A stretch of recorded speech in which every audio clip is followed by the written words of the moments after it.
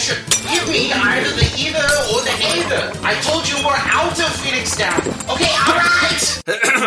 Hi, you're listening to MageCast, the ensemble podcast by the Well-Read Mage and a cast of mages. Each episode, I sit down with my rotating panel of guests to have some civil discourse about a single game. We're a group of games writers dedicated to long-form content and critique. You can find us on WordPress at thewellreadmage.com, on Twitter at thewellreadmage, and on YouTube.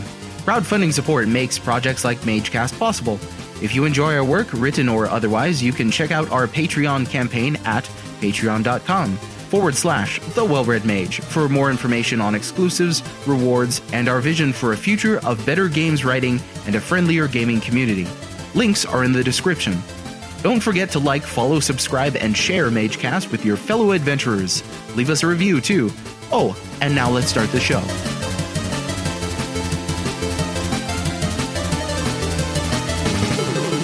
Good evening, ladies and gentlemen. We are tonight's entertainment. Today I've got, well, a longtime friend and founder of the Well-Read Mage, co-founder, if you would. We found it under a rock. Yeah, and we pulled it out, dusted it off, and it was Gorgeous. still a rock. Yeah, but he's in town for the holiday week, right? Yeah. And it is the Black Humor Mage, ladies and gentlemen. Give it up. Who has, might I add, one of the finest pun names based on a color out of all of the mage names. Oh, definitely. I love my You name. remember when we were originally coming up with the Well-Read Mage as like a concept? How did wait, like, what did I just one day like tell you and Cameron, like, hey, you guys want a blog? It was something like that. Do you remember? Because I don't. I kind of remember like you talking about it. Just like, dude, we should like start like a blog. You said it more like that. Like it was a secret. Like how I usually do it? Yeah. Because we should get tattoos that. And now here we are to this day with Here we are to this with day. Poogles. Don't tell people what's on my tattoos.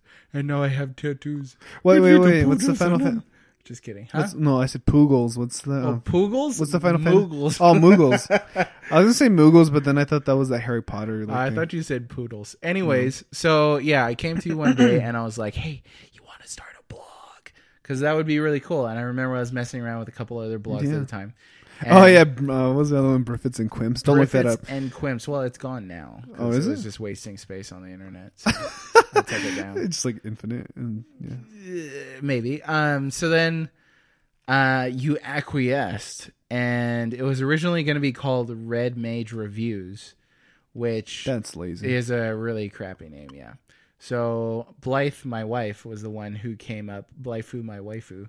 My wife. My waifu came up with the Well-Read Mage title. Oh, Blythe came up with that? Blythe came up with that. Dude, she has like the best ideas. I was like, that pun is so awesome. Yeah, I will definitely use that in loving memory of my wife who's still alive. So then you came on board and Cameron came on board and you wanted to be right away the Black Mage. Oh, yeah, I love the Black Mage. Yeah, the design on that mage is so magey. I know, right? Yeah. Plus, That- yeah. The eyes. The eyes and Vivi from Final Fantasy 9, Oh, yeah. which you haven't played yet. I have it, but I haven't played it. Okay, you should. That's good. I kind of want to do it in order, like 7, 8, 9 kind of thing. Oh, there you go. Okay. I guess. I I played 7. I mean, you should go check out that review, by the way. Yes. Wellreadmage.com. We did a dual cast. Black Humor Mage and myself did a dual cast review. Both of us reviewing Final Fantasy 7. That was a lot of fun. And Final Fantasy 8 is getting a lot of love now too. So from like gamers and people who don't identify as gamers, people who identify as individuals who occasionally play video games now and then. That's me. Yeah. So yeah, it's getting more popular, I think, over time, which is good. I guess. Did you and Cameron do a review on that or something? No, we never did. I really would like to review 8, but I'd need to replay it. Yeah, for sure. Did Cameron reviewed it by himself or anything? No, he didn't. Oh. Yeah, I think he wanted to, but he didn't. Yeah. That's a beast to tackle, dude. Yeah. Like, Final Fantasy 7, it took the two of us to carry that load. That's true. So here we are all these years later, two and some change years later. In February, it'll be 3 years. And now we're on this podcast together. So just by way of a little more casual introductions, what are you playing right now, sir? Nothing. I have like 5 classes and a job. So. What was the last game you played? Well, actually, no. I still have my 3DS, so I'm playing like Metroid, Samus Returns. I think it's like a remake of Metroid 2. Yeah. How do you like that? That's a good 3DS game. It's a lot of fun. Yeah. Yeah. And still getting through what I have. I think I like dropped Dark Souls Remastered back in August, and like I haven't played it since. So it's like, what'd you buy that on? PS4. Oh, nice. But definitely gonna buy a Switch this week though. So this week? Yeah, Black Friday deal. If you get Pokemon Let's Go, let's trade, because that's what I'm playing right now. You're playing that? Yeah, Pokemon Let's Go. Are you a child? It's a remake of like you're the one who's playing a 3DS. Oh yeah. Yeah, but I'm playing like a man's game, like Metroid. Super Metroid? Yeah. I mean, Samus Returns, not Super Metroid. Anyways, I digress. But yeah, I am playing Pokemon Let's Go with my 3-year-old son. Oh, that's who amazing. Enjoys it a lot. It has a co-op mode. Oh. It's a remake of Red and Blue, or Red and Green if you're going to be one of those people. That's amazing. So yeah, it's a good game. I'm also playing Super Mario Party. I'm playing Octopath Traveler. I am playing Metal Max Xeno. And I think that's it.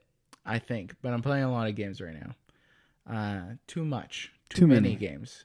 So I'm looking forward to, if I do get some time off this holiday season, I do hope that I can get a little more time to finish some of these. It'll be nice to have them off my backlog. Smash. Oh yeah, and then Smash comes out. That's what we're going to be doing. Yeah, which I have pre-ordered. Oh really? Yeah. I should pre-order that. You should. I went down to GameStop to pick up that Super Nintendo Classic for my nieces and nephews. Hopefully they don't listen to this before Christmas. I doubt they're listening. Yeah, they're like 10 and down, so I don't think they will. Like listening to podcasts. Like, they're like listening to like I know what Uncle Moses is getting me for Christmas. Anyways, that's how they talk. No. Oh, okay. As a caricature. I would never talk about my widow nieces and nephews like that. Don't say it like that. Widow? What was I saying? Oh, yeah. So when I bought it at GameStop, the classic edition, the guy was like, the typical upsell. He was like, so you want to pre-order anything? I was like, dude, the only thing I want between now and the end of the year is Smash. He's like, well, you better pre-order it because this... So he was like, this location alone has over 400 pre-orders. You're kidding me. Yeah, and that was one of 5 GameStops that we have in our local area. Wow. So he said this is probably going to be Nintendo's biggest game in a while. He said bigger than Breath of the Wild in terms of sales. Well, of course. It's much more accessible. Right. Well, I mean, Breath of the Wild was a launch title that had like over 100%. Yeah. What is it? Sales compared to the actual console that it was on. Let's go for 200, guys. We can do it. Go out there, buy 2 copies of Smash. Buy 2 copies. It can't hurt you or your wallet. Yeah. But certainly Smash is going to sell like insane. Like hotcakes. Yeah. Like proverbial hotcakes. But all of those titles are great in their own special way. But today we're going to talk about something a little more metal than that. Something a little... Okay, so it's Metal Gear Solid. Oh, really? Yeah. Oh, shoot, I thought we were talking about Bonk's Revenge. Bonk's Revenge? Yeah. That's a great game. That's not a great game. Metal Gear Solid from 1998 on the PS1, known in some circles as the PSX. I prefer saying the PS1. That circle called Europe. So this is a beloved classic. It's going to be on the PlayStation Classic. Did you see that? Yeah. Well, I mean, should we get this out of the way? Get it out of the way. Whatever you got to do. Burp, fart, whatever. If you want a PlayStation Classic, just go on the PSN store on your PS3. Like, there's nothing better than that. Is that your professional opinion? Is that people should just get the games on PSN? Yeah. They have like all those games on PSN already. Not Mr. Driller. Nah, I don't know if it's on there or not. Is that even a real game? Have you seen the lineup for it? Yeah, it's terrible. Okay, so I agree with you. Now, I want to be very delicate here because I have a lot of constituents, peers, Too many friends whom I respect who disagree with me on this point. I do think that it's a very terrible lineup, considering the wealth of games that this console had. Now, all kinds of realistic, boring things could have gotten in the way, like licensing. But they got Ridge Racer, right? They got, okay, we'll just read through it and make a noise that's either approval or disapproval for each of these games, okay? If you can. Okay. Battle Arena Toshinden. No. No, I like that game, actually. I remember playing it. But you're asking me, so keep Okay, going. yeah. Cool Borders 2. No. Yeah, that's like playing the mini game at the Gold Saucer. Just that. Destruction Derby. Final Fantasy VII.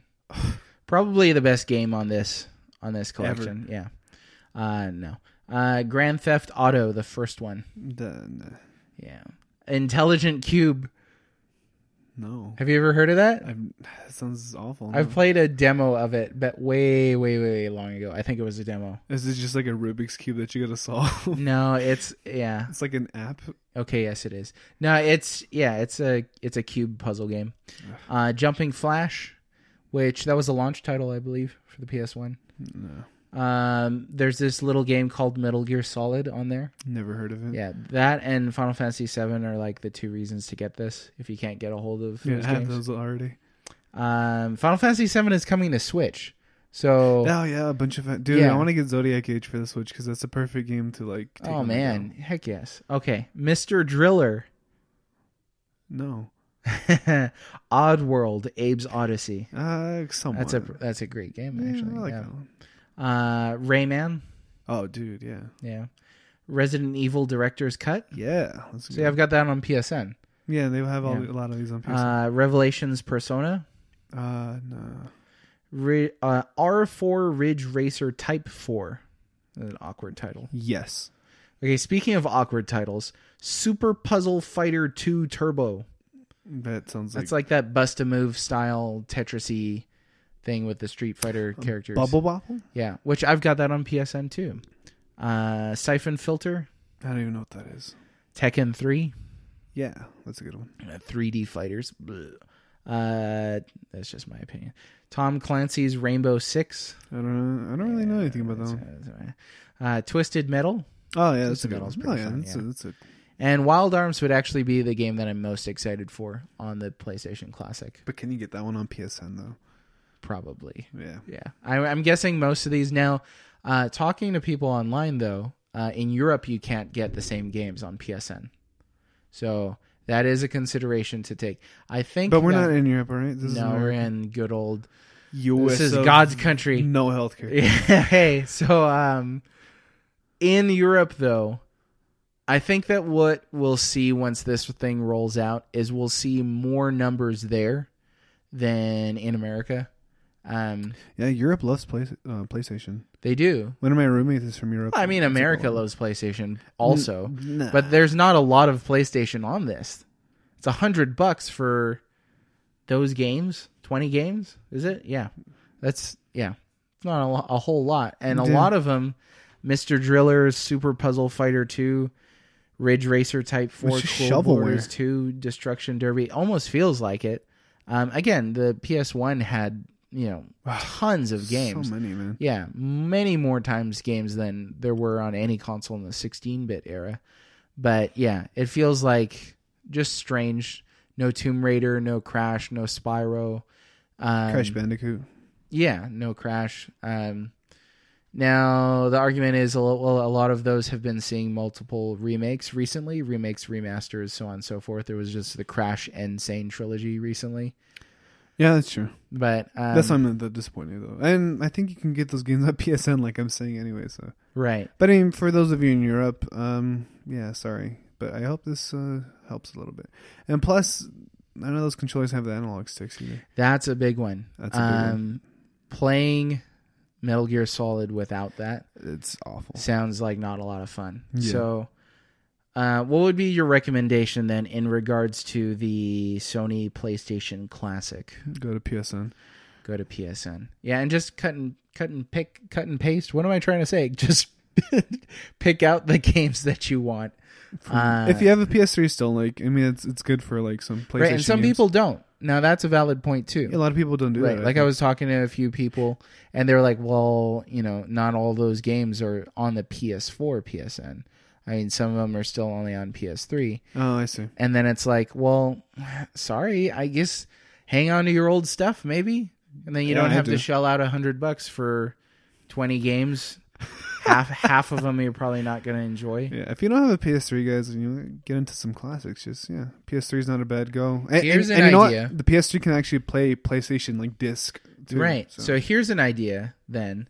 Instead of buying the PlayStation Classic, buy an old PS3, buy a refurbished PS3. You might be able to get one for the same price. Yeah, definitely. And then if so, you're going to get wireless controllers with Analog sticks. You're going to get access to PS3 games, PS2 games, PS1 games, and much more selection on PSN. Mm-hmm. Right? I mean, I think you could probably get all these on there. I don't know. Again, Europe, America. It's not like I jumped on the internet and I was like, oh, I got to see if you can get all these on there. But I know you can get Super Puzzle Fighter 2 on there. But anyway, there's one specific game on there that we do want to talk about, and that is Metal Gear Solid. So Metal Gear Solid, I played it back in the day. I don't remember if it was in 98 or not. I know it was before 2000. When was the first time you played Metal Gear Solid, and how old were you? I was 17, so what year was that? How old are you now? 45? Yeah, no, I'm 23 right now. 17, so that's 5 years ago, so 2013. Wow. One thing that I appreciated when we did the Final Fantasy VII dual cast review is that our perspectives are different. You and I are separated by an entire decade in terms of our ages.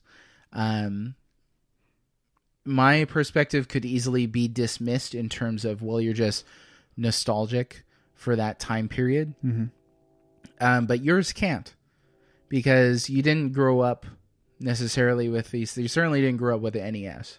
No, right? definitely not. Do you have a Super Nintendo when you were growing up? No, I didn't even have that. Okay, so your first console was what? A PlayStation PS1 1? and 64. Okay. So, but I wasn't playing Metal Gear Solid at like 2 years old. Of course not. Yeah. It's a little adult, and we'll get into that. Mm-hmm. So your perspective then is able to say that these games still remain playable and enjoyable, if not impactful, despite their age. I think, I mean, obviously, like, gameplay has, like, evolved to, like, a point where it's, like, very, well, relatively speaking, fine-tuned to nowadays and much better than that. But I think, I mean, for a person like me who likes to play, like, classic games and, like, can get over, like, the hurdles of, like, a lot of, like, really bad controls. Especially for the 3D era, the early 3D stuff. Especially for that. I think it's just, like, trying to look at it as like a piece of like history almost, and like to play it and to be able to, you know, to be able to play it and like understand that, you know, this is what was advanced at the time, and to be able to still appreciate it for like, especially like its story and like, you know, the little, even the gameplay itself. I mean, like you can still, like, a lot of old games are like still fun to play, you know. Metal Gear Solid still somewhat fun to play too. But I think definitely like the story is like what impacted me the most, and like the characters for sure. So if you think of it this way, then that a game like this, it's a vehicle for telling a story. Exactly. The gameplay, the structure, the graphics, even the sound design, that's all there as sort of the frame of a car, and inside of that car is the story that's being delivered to your door. So what you're saying then is that the vehicle is still capable enough. It has enough functionality. It hasn't been put so far behind that it ruined the story for you. Correct. Yeah. So I haven't played this game probably since before the first time you played it. It's been a long time. Now I have it. And it's one of those games that I'd always like to go back and play. But it's been quite a while. So I will be, throughout the course of this podcast, be relying upon you as the expert in the room of Metal Gear Solid. You have a BA in the You have a BA Kojima studies. in Kojimology. So there's a couple things that I wanted to ask you that just don't entirely make sense to my mind. And maybe there are things that you can hash out and you can phrase out and make much more transparent.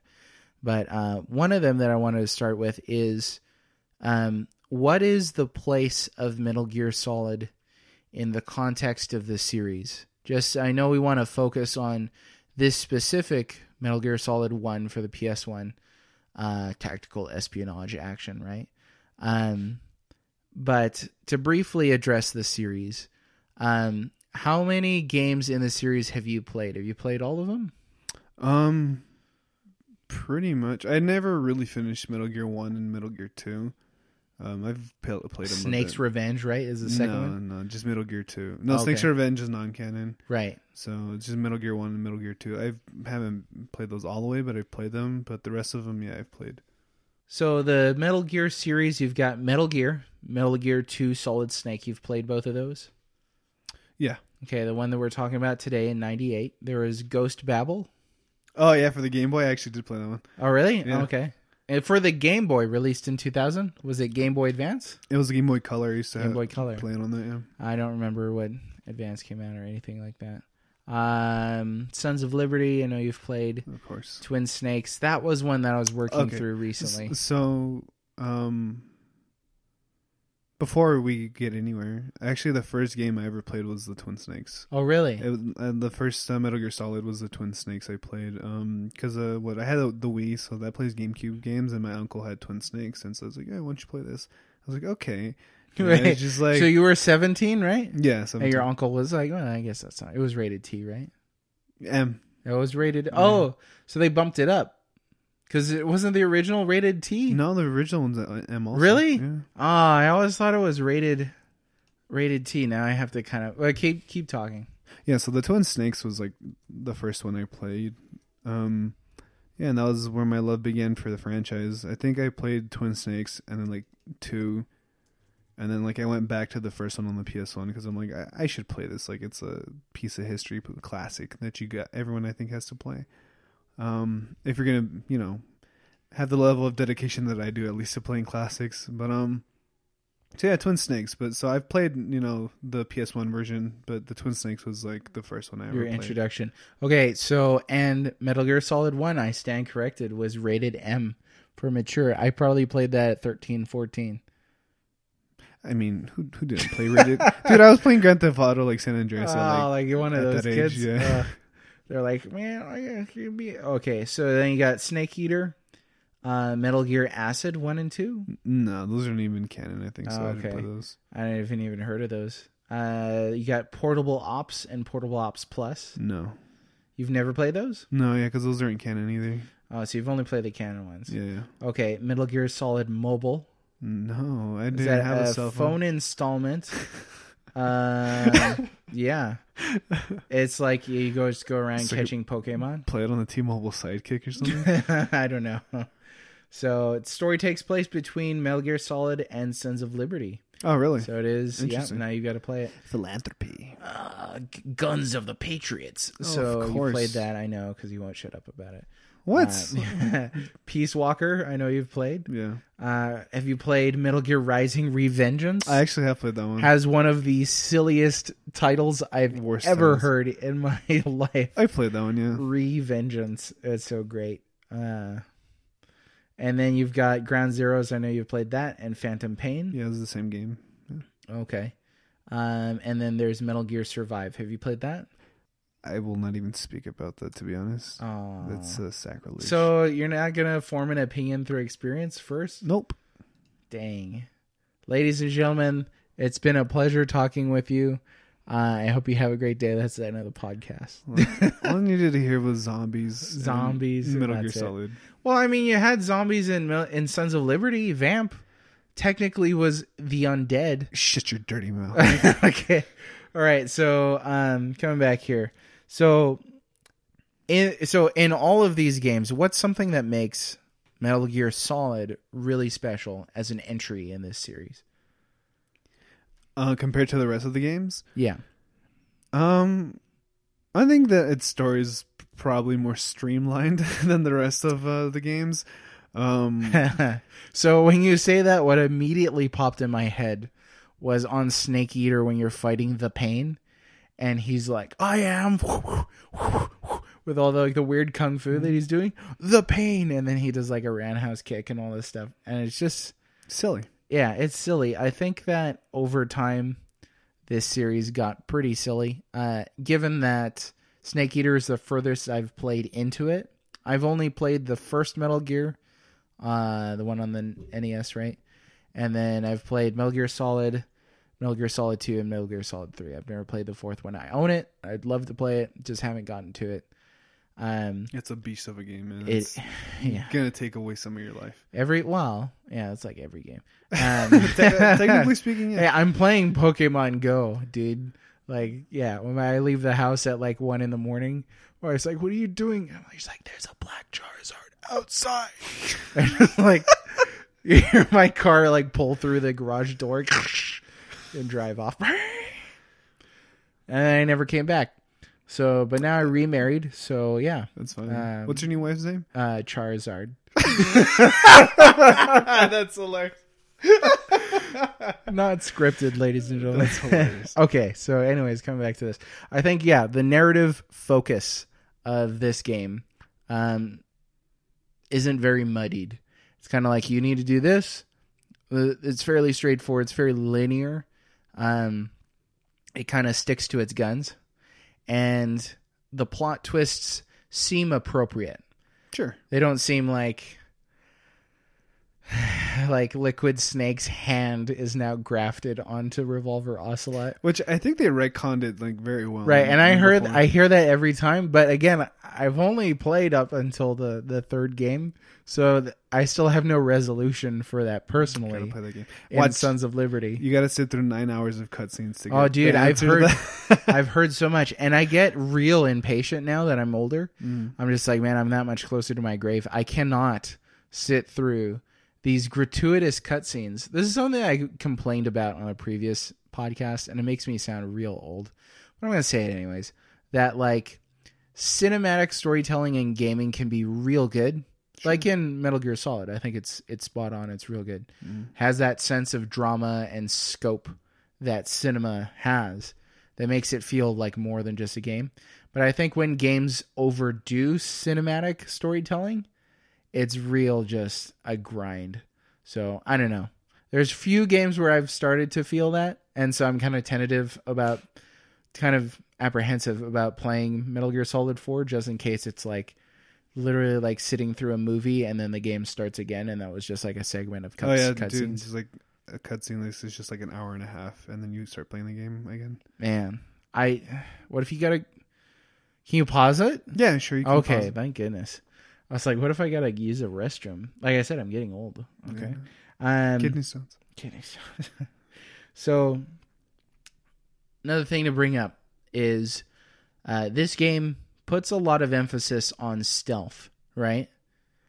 Stealth is very much an important facet of the gameplay in that it's not always wise to sort of charge into a room guns a-blazing.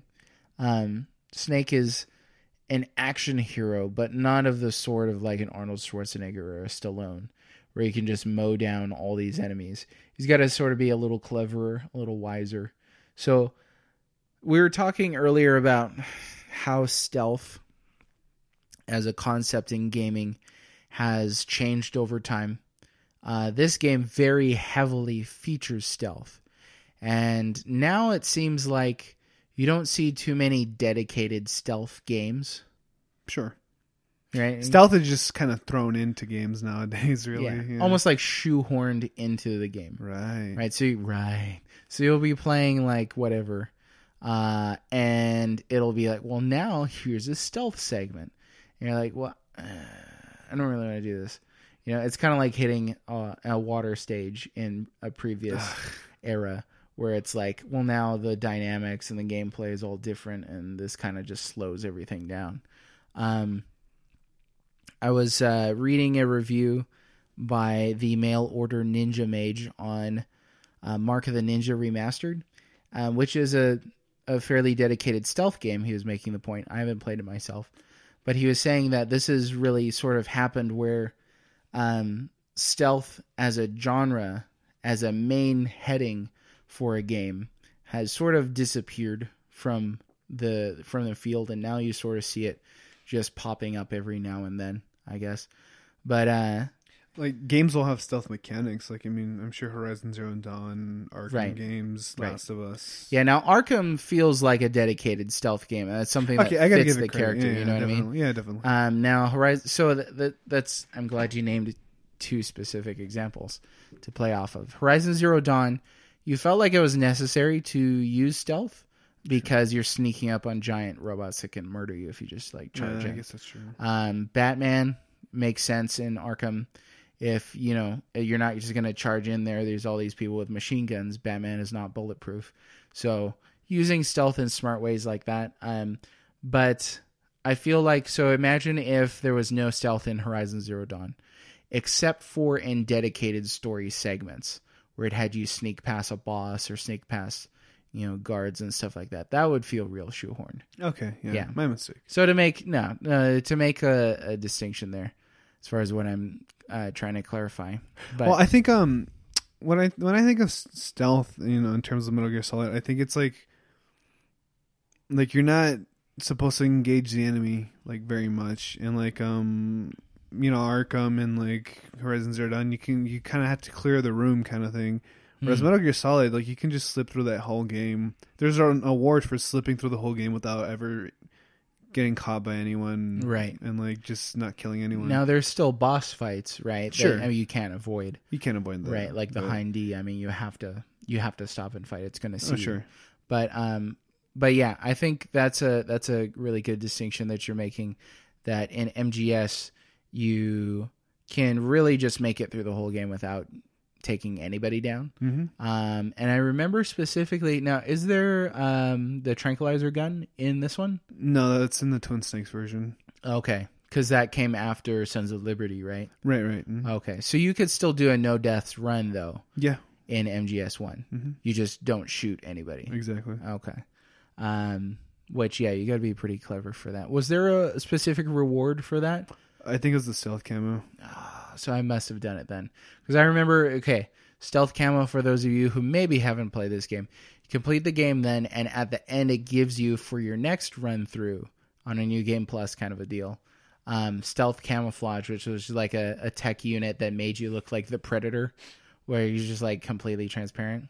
Yeah, this is so cool. The optical camouflage, yeah. That was really cool. It made you feel like the ultimate like Solid Snake. And then did you mess with people after you had this stealth? Oh yeah, totally. You just like punch them from behind it. They're like, what?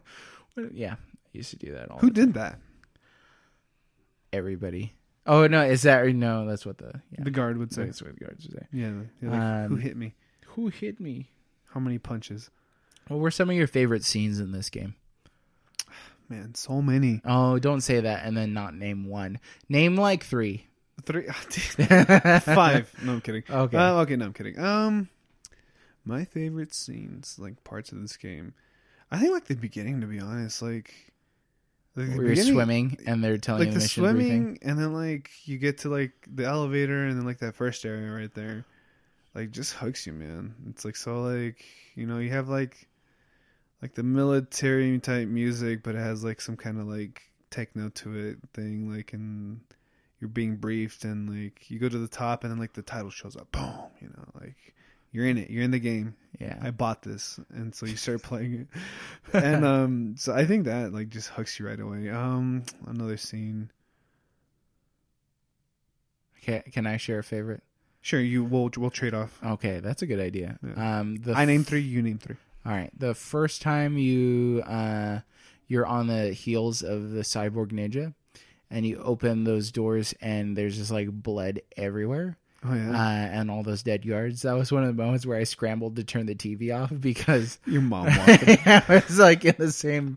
I was playing, you know, I didn't have a TV in my bedroom when growing up, so Yeah. at We've various been times. there. We've all been there. Yeah, so, Except kids nowadays, they like have smartphones and they just like turn off their screen. yeah. So much easier nowadays. Man. I imagine that it will imagine with a Switch, and you're like, you don't even just take it out of the dock. Be like, huh, nobody saw nothing. You know, that I was playing friggin' Eevee. Pokemon Let's Go. Eevee. You definitely have to hide that from people. Your boss comes over like, oh shoot. Like, He's like, yeah, Pikachu. That's right, son. So yeah, when those doors first open, you see like all that carnage everywhere, and then you walk in, and there's that guy that looks like he's levitating, but he's actually being held aloft by the sword of the then invisible cyborg ninja. And yeah, you follow him into the room, and he's threatening Otacon. Hal Emmerich, was it? yes. Yes. One of my favorite lines from the game, where like you start about to throw down with the cyborg ninja, and he's like, "This is just like one of my Japanese animes." Love that line. That's a great scene. Yeah, I use that all the time in life. I have a tattoo. Actually, that's the tattoo, not Moodles. That's the tattoo that we got. Right? Is Japanese anime? Japanese anime? Yeah, Just that. the words. Okay, your turn. Oh, that was weird. Definitely Psycho Mantis. That was my second one. Well, you know Okay, what? what about Psycho Mantis? My next one was honestly going to be the what's it called? The part with the Cyborg Ninja Nauticon. Okay, so yeah, this is So gonna I get take harder. Oh, yeah. Okay, so what about Psycho Mantis? Dude. Okay, so when I played it on the Twin Snakes, Uh-huh. like, and I had no idea about like anything that was going to happen in this game. So it was nice that like a lot of the surprises in this game were still a surprise to me, even after all these years. Because like no one spoils Metal Gear Solid because like I don't know. I guess nowadays no one cared back then. But what's it called? So I was playing Twin Snakes, and that's the one on the GameCube. And so like the part, you know, you meet Psycho Mantis, you're in that creepy room, and like he reads your memory card. And for me, because I also had like Super Mario Sunshine, he's like, "You like to play Super Mario Sunshine, huh?" I'm like, "What?" Yeah, I'm like, "What's it called?" freaks you out pretty much. Yeah, and like, what else did he do in that scene? Like, One of many instances that makes sort of this series distinct, right, is breaking that fourth wall, or meta narrative, or meta humor. oh yeah, definitely. Yeah, One of the best where parts. it's like, hey, I can see you. And you're like, whoa, I'm just in my boxers on a bean chair eating like an entire apple pie with my bare hands. It's kind of embarrassing. I know. Like imagine if Psycho Mantis was that powerful. Like instead of reading your memory card, he could see you like sitting in your pajamas. Like I yeah. think they could do it like the PS cameras. He's like, I like your Hello Kitty pajamas. So you're like, how Just did he know? What's it called? But I think like the highest concentration of what you just talked about is definitely like within the Psycho Mantis part. Yes, yeah. Because like he reads your memory card, you switch out the controller to the second port. Yeah, that's great, and so it's a fun boss fight. Yeah. Yeah, and then like, you know, like he like, what's it called, mind controls Meryl, and like she tries to kill herself, and like you got to stop her, and you get really emotional. You know, you have to save Meryl, and then it was traumatizing too. Like when you take down Psycho Mantis and he tells you a story, and you're like, yeah, oh yeah, oh my gosh, it's like this guy's. sympathetic villains. I hate him. I hate him. I do, because it's just like, let me just defeat you. You don't want to tell me your sob story. Like imagine if in Super Mario Brothers, when you jump over Bowser, he falls into lava, and as he's melting, as the flesh, is disintegrating in clods off of his skin, and his muscle fibers are just like fraying apart like so much cheap carpet. That he just like, I remember. Oh, and he sounds like Psycho Mantis too for some reason. Stop laughing. I can't think if you're laughing to it. Okay. He sounds like Psycho Mantis for some reason. Oh He's my like, god, it's I hilarious. remember when my father used to beat me as a child. and he's like, my father was a drinker. Just like a bunch of different villains. Yeah, imagine all these different villains. And then Bowser just dies. As he's going down, and a thumbs up. It's Terminator. That wasn't even a villain in that movie. Anyways, Anyways, that was great. Okay, somebody, if you're listening, if you're a game dev, make that game, please. Okay, thank you. Or if you like, your source filmmaker and you know how to use the Unreal Engine, do it. Well, there you go. Yeah. All right, so Your favorite scene? Psycho Mantis, my favorite scene now. Your second favorite scene. Probably gonna be the confrontation, the first confrontation with Sniper Wolf. Oh, I like how it was like, hey, you can't beat her. You got to go back. Stop shooting the rats. And then you got to go back and get the thing, right? And then you come back, and then you can do a little, what was it, diazepam? yeah, the drug. Right? Yeah. That steadies your hands, yeah? Yeah, dude, that's so weird. We'll talk about that later. Okay. Under adult themes. Yeah. Okay. And you had to have a sniper fight. I just was like, this is such a creative boss fight, even like age 14 or however old I was when I first played it. Mm-hmm. It didn't feel like anything I'd ever done before. Mm-hmm. So your turn. The part where Revolver Ocelot catches you and you got to do the torture scene and you got to go with circle. He's like, and don't use auto fire because I don't know. Have you used auto fire ever? I didn't even know what that was when he said that. So I was just like, oh yeah, because it was. I've never have. I always wondered what would happen. Like, what if he's just like, you think I was playing punk? Save deleted. And then it's just like game over. He just deletes your save. Oh, I thought he was just going to come out of the TV and shoot you. Oh, with his... Revolver Ocelot. With his Desert Eagle or whatever that you said. Let's see. Definitely that scene, though. Okay. I'm trying to think of a third scene here. Definitely not when it was like, hey... call Meryl on this codec number that's on the back of the case. And I was like, I bought this like at a pawn shop. I bought this at Blockbuster. Yeah, I do not have the case. So it was literally just like every time I played the game. So short. Never remembered. It was before the internet too. So I had to just like try every codec thing. And then mailing pops up. It's the famous Solid Snake. And you're just like, I didn't mean to call you. I'm sorry. And then Naomi Hunter pops up and she's like, hello, Snake. Did you like me to tell you a story to make you sleep good? What is this? That's what Naomi Never Hunter. mind. That's why they changed it for the future entries. She sounds normal, right? She's not like oh, yeah, she doesn't have hyper an British accent, like in the first one, yeah. And neither is Mei Ling. She's not British ever. No, she was Chinese, right? She had like a Chinese accent. Yeah, and the Metal Gear. Actually, in the Twin Snakes, the voice actors don't have the accents. They sound like the ones in Metal Gear Solid 4. Right. That's actually why I didn't like Twin Snakes. Because ingrained in my mind is, I've got to go swat a couple of bothersome flies. And the line delivery wasn't exactly the same in Twin Snakes, even though Liquid still had the British accent. Right. I'm you. Is that what he sounds like? Yeah, that's what he says to Snake, at least at one point. Oh. It's like, what? And he's like, I'm you. I remember, okay, third scene. I like all the Les Enfants Terribles stuff. They're just like, they're like, hey, to me, yeah, I'm like a young teen. I was like, I don't know anything about the world. And that's what young teens sound like. And then, your laugh like just pushed that thought right out of my head. I was just like, I have a habit. I was like, I don't know anything about the world, so maybe this is real. Like, what if they try to clone people and all? And it was like super creepy to me. Yeah, almost like doomsday type stuff. That was just like super creepy technology stuff. So some of our favorite scenes. If you're listening, make sure you leave us a comment with some of your favorite scenes from this game, because I'm sure there are more other scenes right in this game, right? Just too many to count. One of my favorites, a surveillance camera. Yeah, that's it. It's just like, he was super shocked to see a surveillance camera. To this day, I don't know why so much shock for a surveillance camera. I just don't know. But cool. Let's talk about adult themes.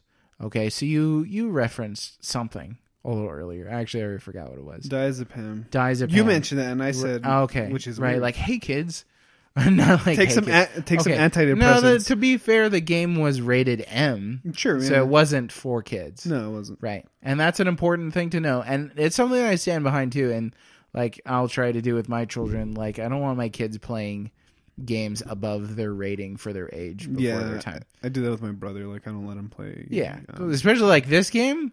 Oh yeah, like, they're playing when they're 25, man. I'm like not letting them. Yeah, just kidding. But like age appropriate stuff, I think, is important. My personal belief, your personal belief. I think so, yeah. So, but yeah, lots of things in this game I was exposed to at a pretty young age. What are some other examples? Now, you wrote down on my notes the words sexy characters. That I did. Okay, specifically. Who's the sexiest? Gotta give it to my man Roy Campbell. I mean, he is fit as a fiddle. Let me tell you. No, I'm kidding. No, definitely like a lot of sexual, like, you know, suggestive themes they would call it, right? In the Suggestive themes. that's what they would like label sexual. Yeah, content. or like sexual themes too. You'll see would that they? sometimes. Yeah. Oh, okay. Now, there's no actual like depictions of sexual like or intercourse or anything like that in this game. But yeah, there's a guy that's nude that's like snailing. Oh, Johnny? Yeah, and he well, they blur out his bottom, but there's there's quite a few sexual references.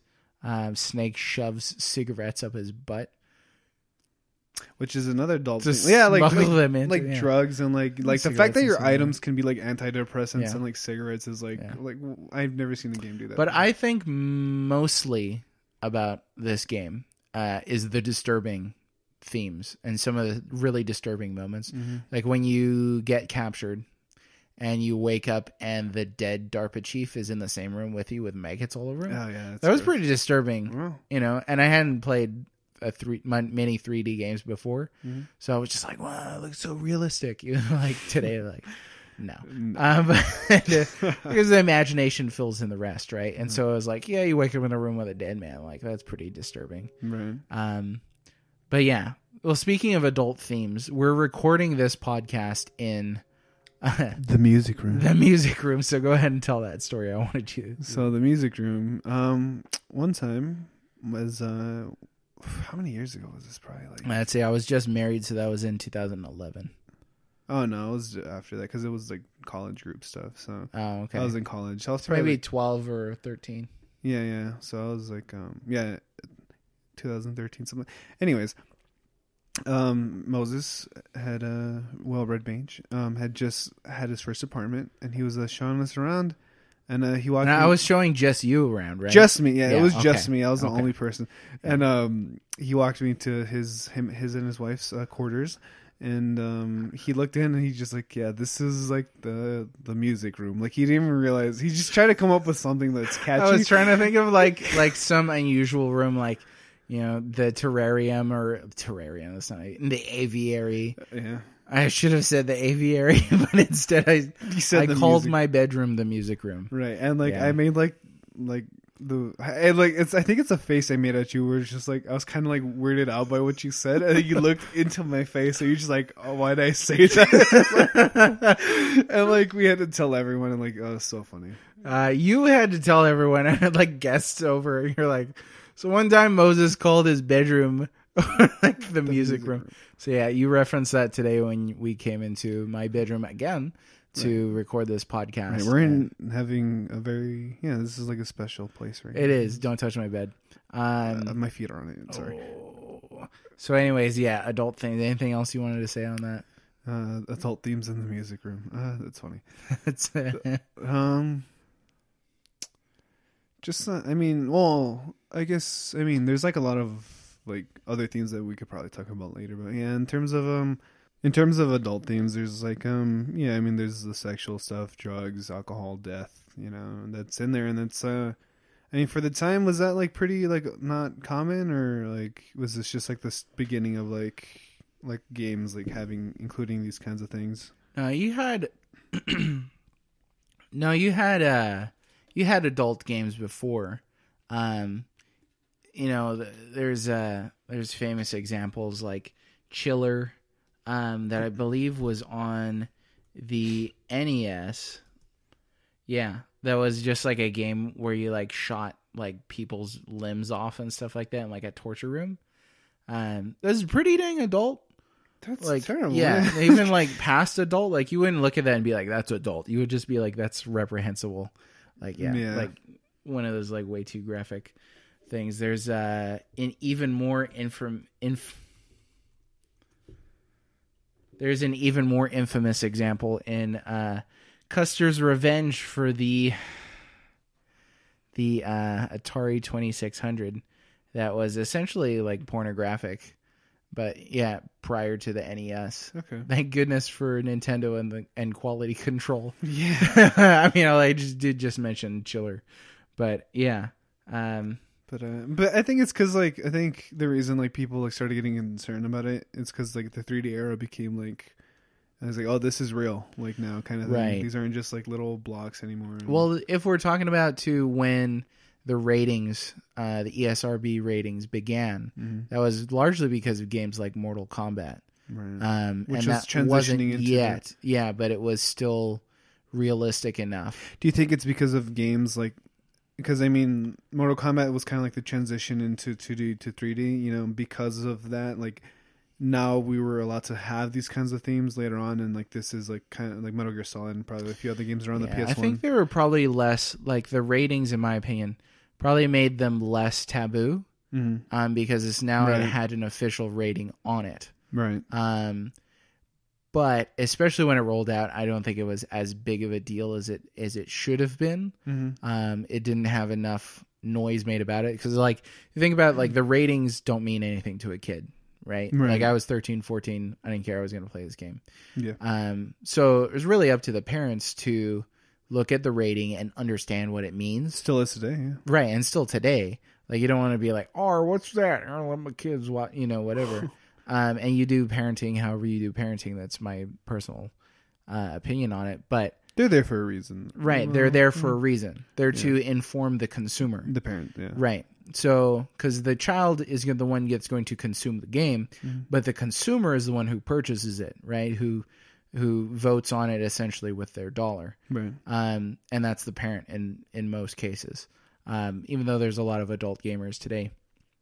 But the point being that, yeah, with Metal Gear Solid and with ratings, I think it was more acceptable at this point because it had the rating on it. And there were certainly, I don't know if you could say more graphic. I mean, there probably were. I'm trying to think of a specific like example. Manhunt, or that was on PS1. Yeah, I don't think I played that. That was a pretty graphic game. Well, I mean, just on the PS1. Yeah, Manhunt was on PS1. Oh, okay. I thought you said PS4. Yeah. No, Manhunt was like an official license game. Guarantee there's more graphic games now. I played The Last of Us, and I was like, this is the most graphic I ever want to get again, ever. Yeah, and yeah, then, I guess, but I've seen way more graphic games than Last of Us. Well, yeah. No, of course. And there's some games that are like, I would never want to play that. But yeah, for then, PS1, yeah, I'm sure there were like horror games like, well, Resident Evil is pretty terrifying.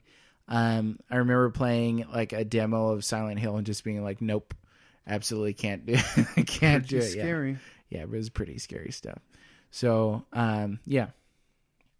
Music. You wrote down music? I wrote down music. Oh. You want to talk a little bit about the music? We can sing some. Okay.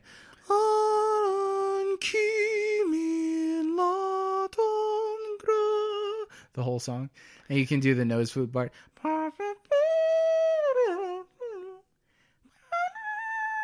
Are you just gonna do this or like? Yeah, I'm gonna do the choir part too, all parts. Okay, at the same time. You'll like layer tracks over and just sing it. I have it all prepared. Acapella. Music. The music is great. Some really good music in this game. What are some of your favorite tracks? Do you have any? Definitely like The Best Is Yet to Come. It doesn't get better than that one. But once you name that, then you're like the rest is downhill.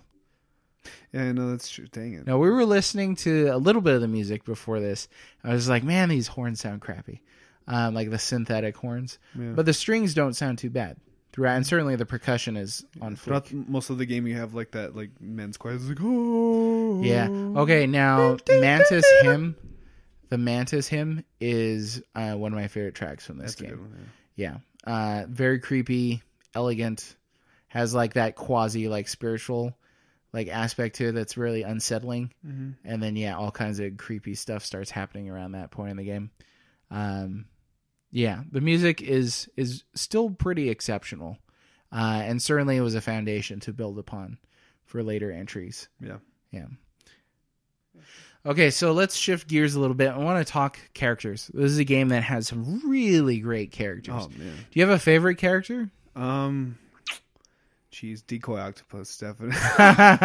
Like the one that you see but doesn't have like a comic book supervillain role, essentially. Like you No. never have a showdown with them or anything like No, that. yeah, that's funny. You can. Do you want to gripe about that? Because I know you have a gripe. That, About what? Decoy Octopus. I do? Like for like the longest time since I've known you, you always like every time I mention every time I mention Decoy Octopus, you just like your blood boils a little bit. Really? I don't remember any of that. You're I don't probably know what over you're it talking now, about. but you're just like what a wasted potential. They teased us, and you're just, I think you must be making this No, up you and said taking this. advantage of You my said- senility because, like, yeah, that makes no sense that I would ever be upset. you might have about done it as a joke then. I probably Yeah. did. Like one of those, like Star Wars is the non-thinking man's Star Trek. Yeah. I hate you. I mean, my favorite character, like video game character ever, is like Solid Snake. Like, and he's the man. Like, he's Oh, and today is International Men's Day. So And the how best appropriate man. that you would say that Solid Snake is your favorite. Is he your favorite video game character? oh yeah, Oh, absolutely. yeah. Guess mine. Piranha Plant. Piranha Plant. How did you know? No, it's Mega Man. Oh, Like man is in his name. yeah, but he's just a child.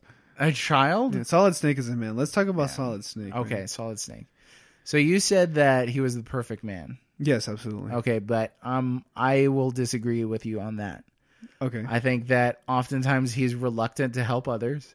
He's certainly self-destructive. And He's the perfect role model. he's not you're just like No, I mean, he's like the first.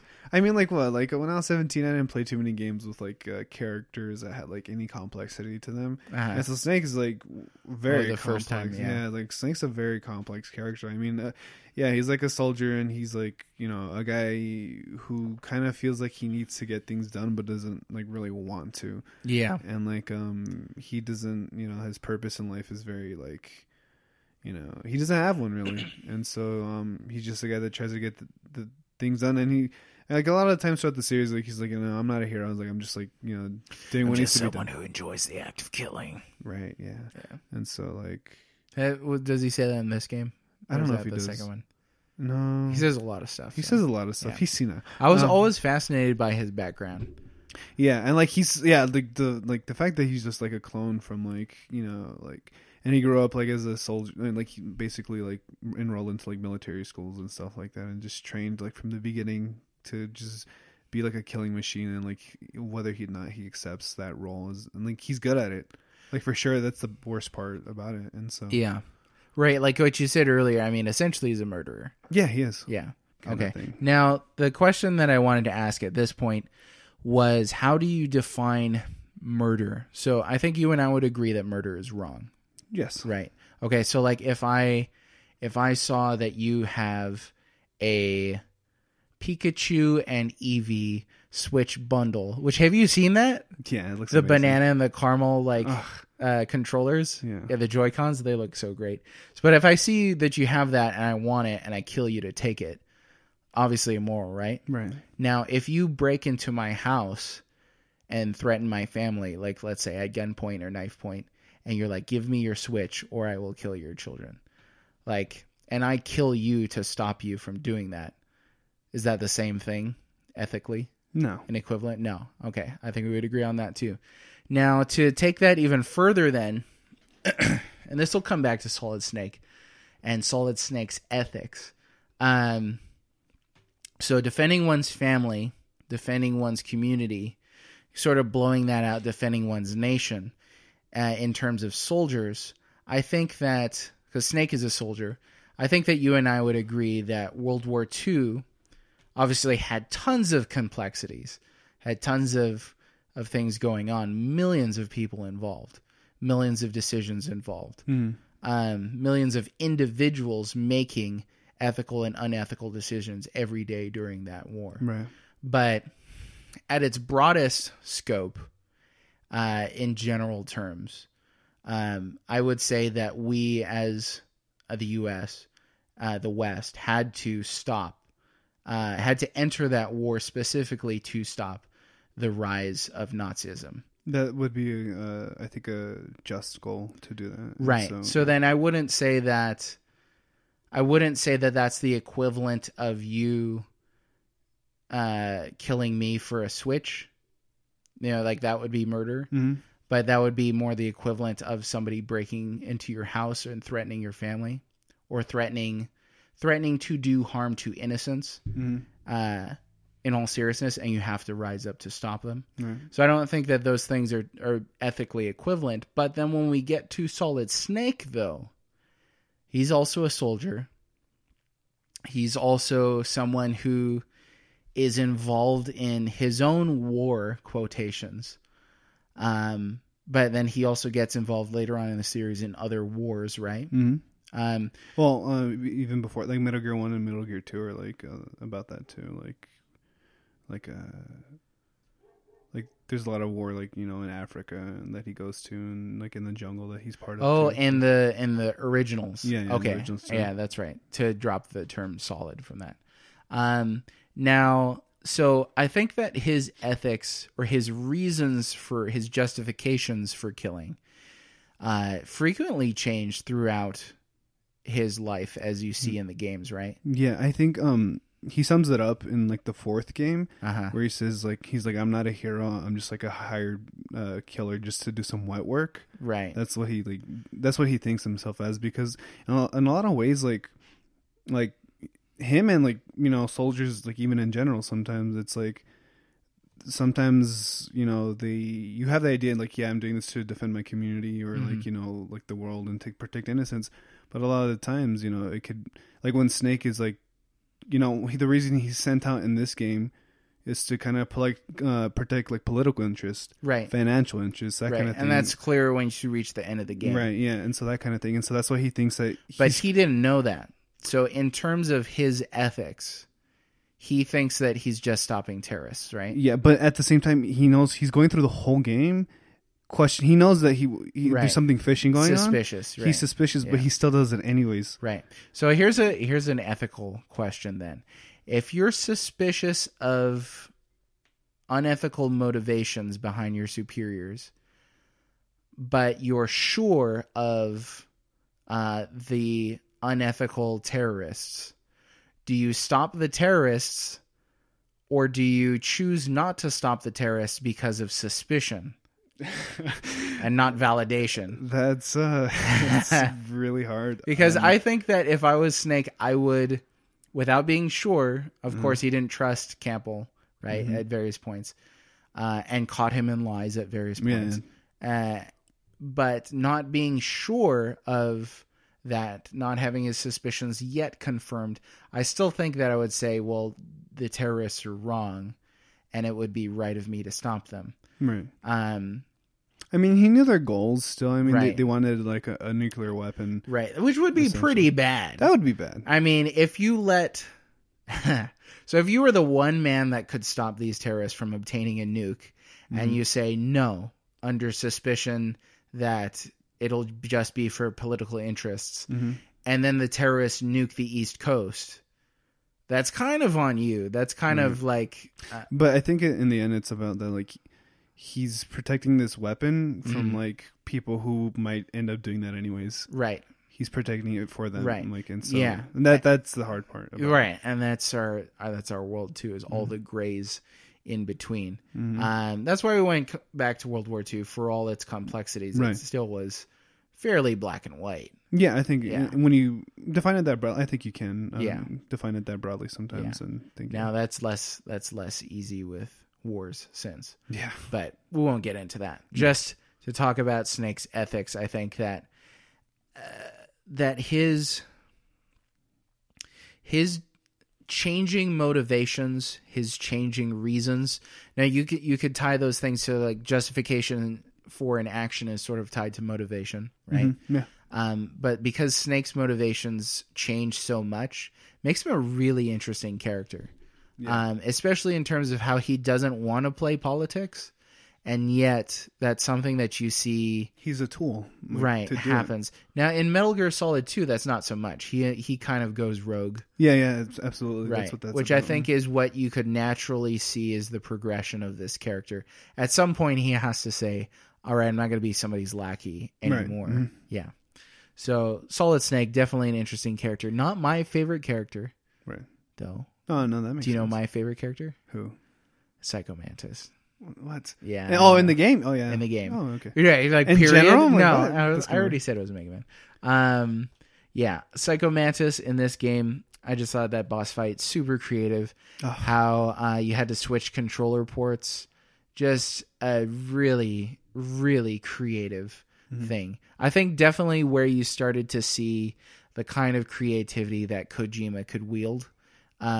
And Kojima, we'll talk about him and Konami in a little bit. But other members of Foxhound, Psycho Mantis, Liquid Snake seems a little white bread to me. You think so? But, Yeah, he's got a British accent. He's a bad guy. That's like He's every a clone. It's like every He's like- Bond movie. Yeah, pretty much. I don't know. He just Liquid Snake. I mean, like he's great. he didn't have a shtick. That was the thing. Psycho Mantis was like, a telepath. Vulcan Raven, a shaman. Revolver Ocelot was like an insane marksman. Decoy Octopus was like this crazy shapeshifter.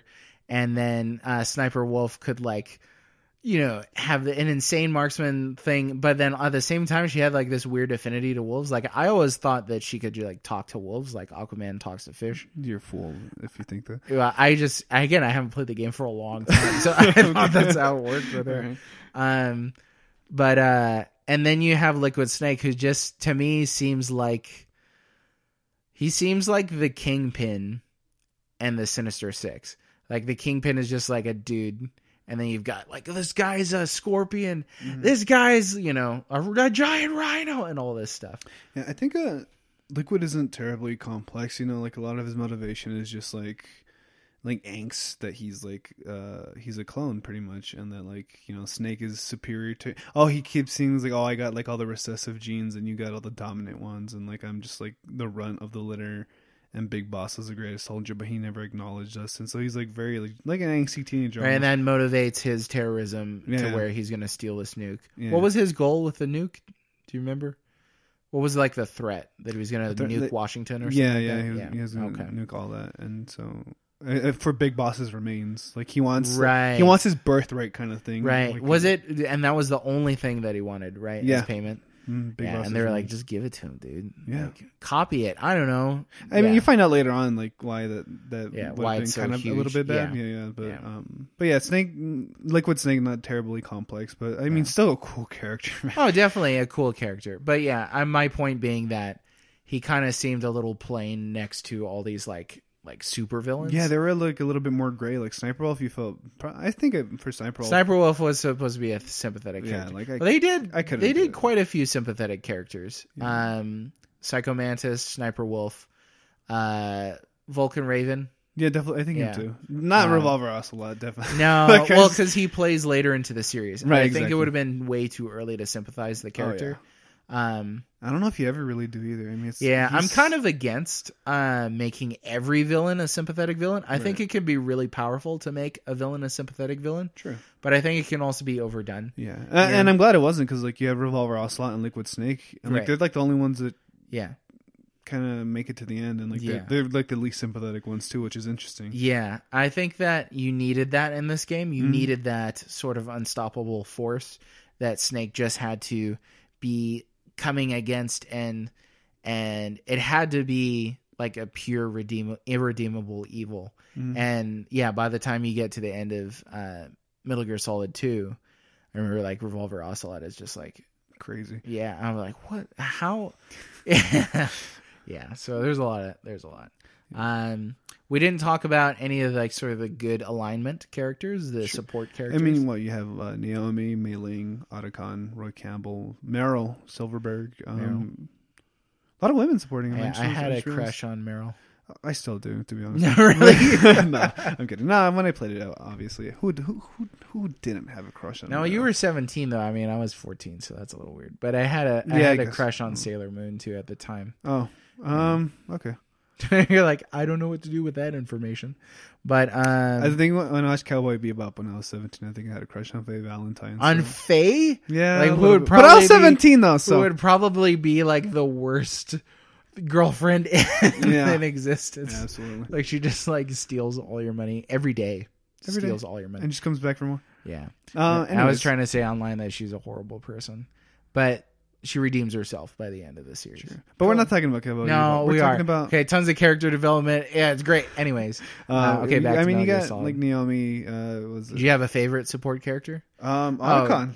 Dude. Otacon? Yeah. Otacon's great. Yeah. I think he's like a guy that's just like very cowardly, but he's still like Heart of Gold kind of a heart of character. gold kind of guy. I'm sorry for building mechs. Well, then don't build mechs. I know, dude. His dad is like the evilest character like in the entire series. I think. Does he make an appearance? Yeah, his dad. He's in Peace Walker and Metal Gear Solid 5. See, I haven't So played you gotta those. get to Yeah. those. Those are the prequels, but like to think like that. Otacon and Snake are kind of the same in the sense that like they're carrying like their father's like legacies, Mm-hmm. and like in Metal Gear Solid 5, there's a song called "Sins of the Father" Yeah. because you have his dad Huey Emmerich and Solid Snake's I guess dad Big Boss, being evil men and like them somehow kind of carrying on that and trying to deny that. Like Otacon's like in the same boat as Snake in that sense.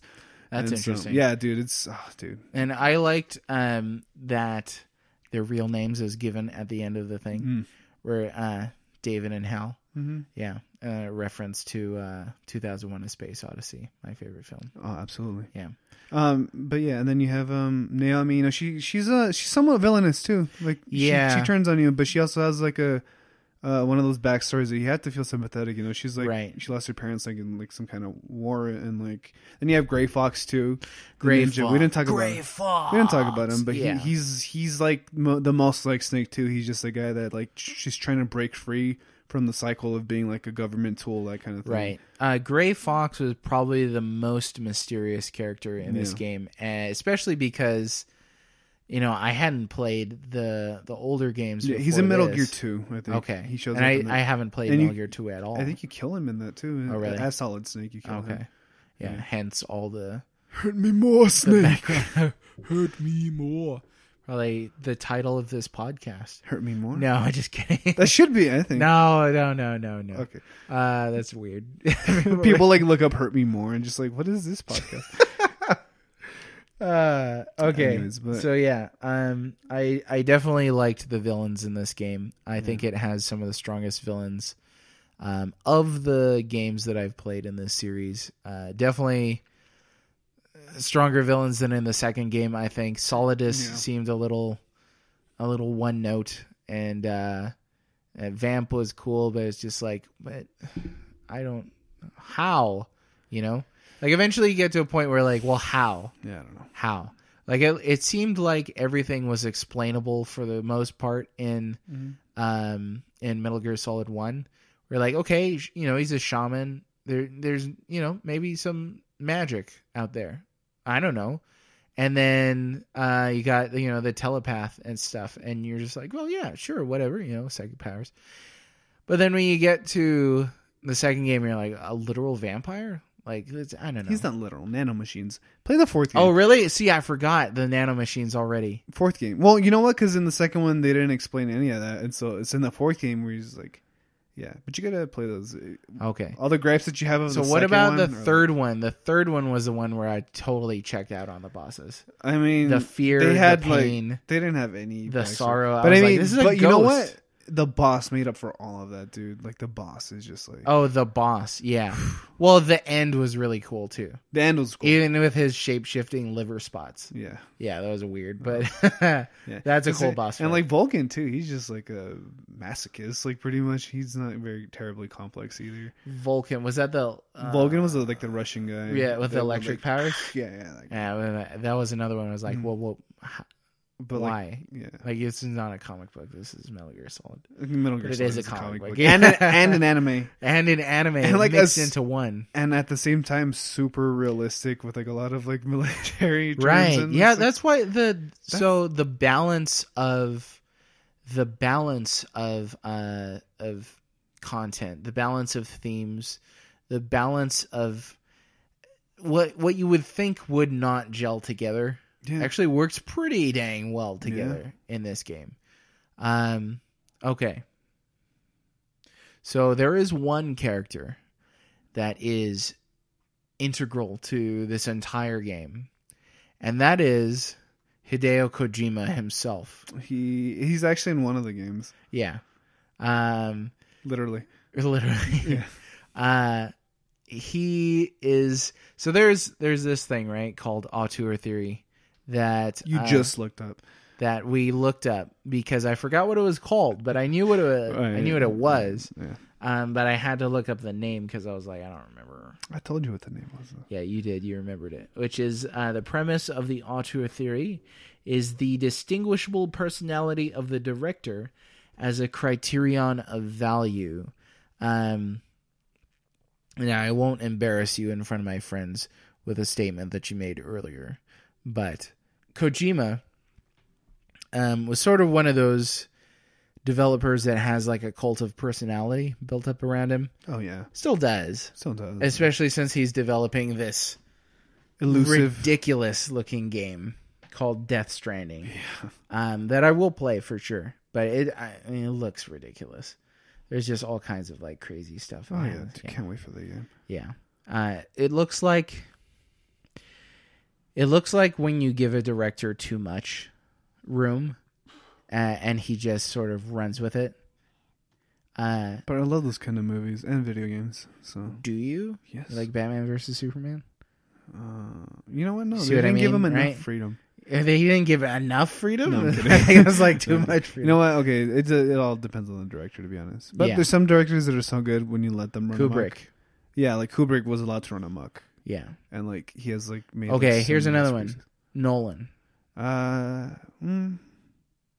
Yeah, he's very auteur. I think. Yeah. I think he's very restricted in Like some sense. it was like Nolan, you can expect like what you're getting. yeah, All right, so I think at base, if we're talking about cults of personalities, where you're going to get what you expect from these people, right? Like the really famous directors, whether that's in games or in movies, are always going to produce pretty much the same thing. And that might be better or worse given on how much free reign they have. I think it's better to call it like hallmarks. Like they have hallmarks that you can pinpoint. Like because Kubrick and Nolan, they have very diverse filmography. Like they have like a touch of them that like their own style, but they're very different movies. Like all of the ones they've made. Well, in genre, genre. especially in And those so terms. with But that- they all have commonalities too. And with Kojima, it's about like just like very like super realistic real world like themes and like nuclear weapons and like war. And then at the same time, extremely silly, like And then you almost gotta- cartoonish. You got a vampire, Right, or like a baby inside of was Norman Reedus. Oh, yeah. And just like a baby giving you thumbs up. It's a like very- why?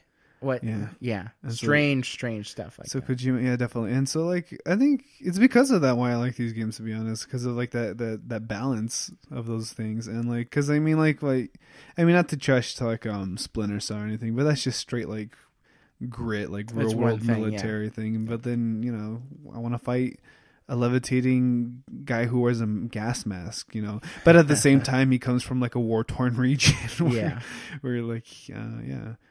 So there's that. Yeah. So, as we all know, Kojima and Konami had this big falling out, right? Mm-hmm. Now, would you have preferred for Kojima to stay on with Konami? Or do you think it was good for the games that he was to develop for him to leave and start his own studio? Has he released anything from his own studio? No, this is going to be his first. Death Stranding going to be the first. If it ever comes out, right? If it ever comes They out. haven't even announced like a...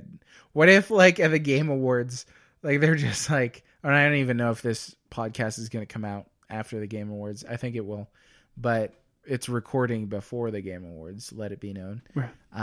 So if they announce it and just like 2028 Death Stranding For PS7. Yeah, and then we get to like 2027 and like... They delay it again. Yeah, they're just like, we have to delay it.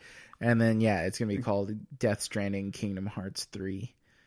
That's the subtitle. Yeah, but I think going back to your question when you asked me if it feels better for Kojima to leave Konami, I think so, because I think Konami is like a sinking ship. I mean, the last game that Kojima directed for Konami was Metal Gear Solid 5, and like, I mean, if you know anything about that, you know, it's like so much cut content from that game, and so much. It's strange how polished Metal Gear Solid 5 is, and how amazing it is, and like how it feels like the first like actual like next gen game. But at the same time, you know, there's a lot of cut content from it because Konami like just kind of pulled the plug on him, and they've started, and now Konami in general just starting to focus like on like gambling machines and like mobile apps, because you know it's all about the money, you know. Yeah, I remember playing something. Can't remember exactly what it was, and my kid brother was watching, and he was like, "Oh, Konami?" I was like, "Yeah, I used to make games." He was like, "Really?" I was like, That's funny. yeah. I mean, He only knew them as the controversial studio that booted. That's Konami. interesting. Yeah. I mean, because for us, like Konami is just like some classics. You got Castlevania, you got Metal Gear Solid, you got. Did they make Resident Evil? No, that was Capcom. Oh shoot! All right. What else did they got? Oh, this is what it was. Super Bomberman R, which was a launch title on the Switch, which was not very good. But yeah, it was Konami. It's got their name right on the Thanks, Konami. thing. Contra was one. But I mean, Konami fired Kojima. Like, Radius, Silent Hill. okay, yeah, there we go. Silent Hills. Okay, so yeah, Konami definitely like had some gems. Yeah. But nowadays they just straight up fired Kojima from Dude, like, his own project. friggin' Teenage Mutant Ninja Turtles, the arcade game. I'm trying to Yeah, they had a lot of stuff back in the day. A lot of stuff. I know you're trying to finish a thought, but yeah, looking at this list here, it's like there's a lot. Yeah, a lot back on the NES, right. back on the Super Nintendo. But as I said before, nowadays it's not about that anymore. And Yeah. so like they fired Kojima for. I mean, Kojima is like trying to restrain that guy is like trying to restrain like a pit bull or something. I mean, it's impossible.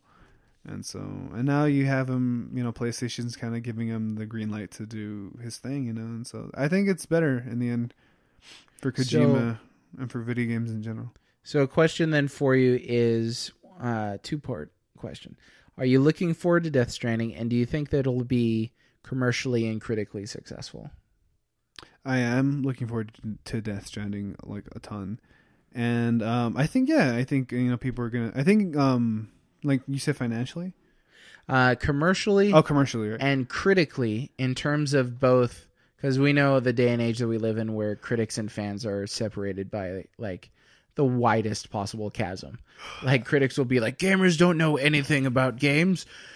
9 out of 10. And then fans will be like, oh, critics are stupid and pretentious. And 9 out of 10. I honestly have no idea what you're talking Okay, about. I don't But know. That might have I just think been. I just made that up. what's it called? But no, I have a feeling it'll be like commercial and critically successful. I mean, just you know, I mean, even Metal Gear Solid 5 was like every single game he's made has been like. I'd be surprised if Death Stranding was not a good game. And so I'm actually much more skeptical about it. that's because you're old. I know, but it's good to be skeptical, right? I mean, to an extent, unless Oh yeah, sure. unless you have like, you know, valid reasoning that somebody's showing you that you're like, there's no reason to be skeptical now. I'm like, oh, okay. But I think that I'm skeptical just in terms of how much free reign. Everything I've seen about Death Stranding, like I said, looks ridiculous. It looks like a fun video game Sure. or a fun movie for like, you know, 2 years of footage.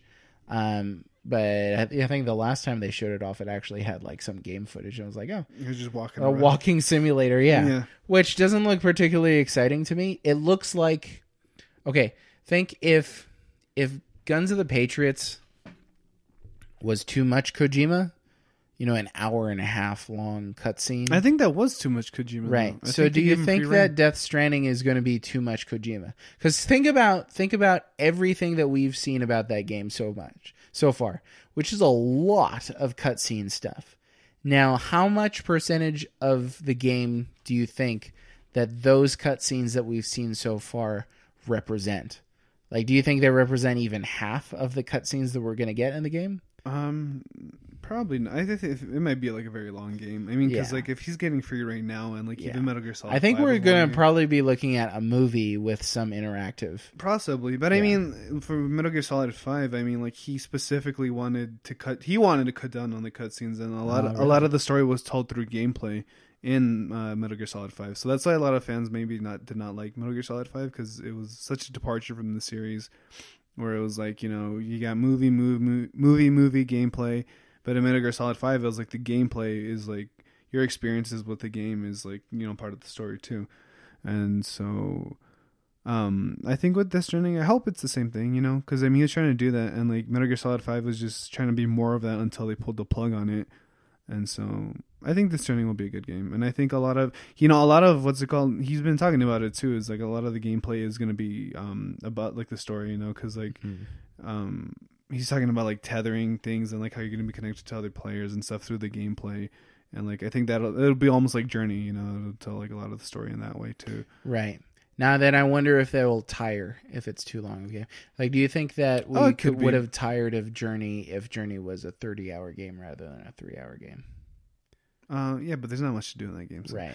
Yeah, maybe there's not much to do in Death Stranding. And that's the thing, too. Because Yeah. you know what? Death Stranding is just Journey Part 2, to be honest. You're just like walking around, meeting players. And Dude, what if? Oh man, I'm extremely curious to know the story because everything that we've seen so far has been extremely provocative. Is the term? Oh, has been extremely let's say eye-catching. Squidward. Have you seen the the Man in the Golden Mask cutscene? No, Watch that right now. I don't want to. Watch it, dude. It's have like you it's seen like the Aquaman it's like trailer? Yes, you showed it to me. No, the one that came out like today. Oh no. I don't Okay, care. well, we're gonna watch it when we're done. Okay, but you should watch right now. I want your reaction on camera. On It's just- camera. It's like We're a quick not 30-second on like cutscene. Okay, let me trailer. see here. So, what are we looking at? Man in the Golden Mask Death Stranding. from Death Stranding. Even the title is weird. Death Stranding. I think I might have seen this. Let me see. Dude, Black Friday, what a joke. What are you talking about? Talk about like skepticism, like yeah. Oh, Troy Baker. He's good.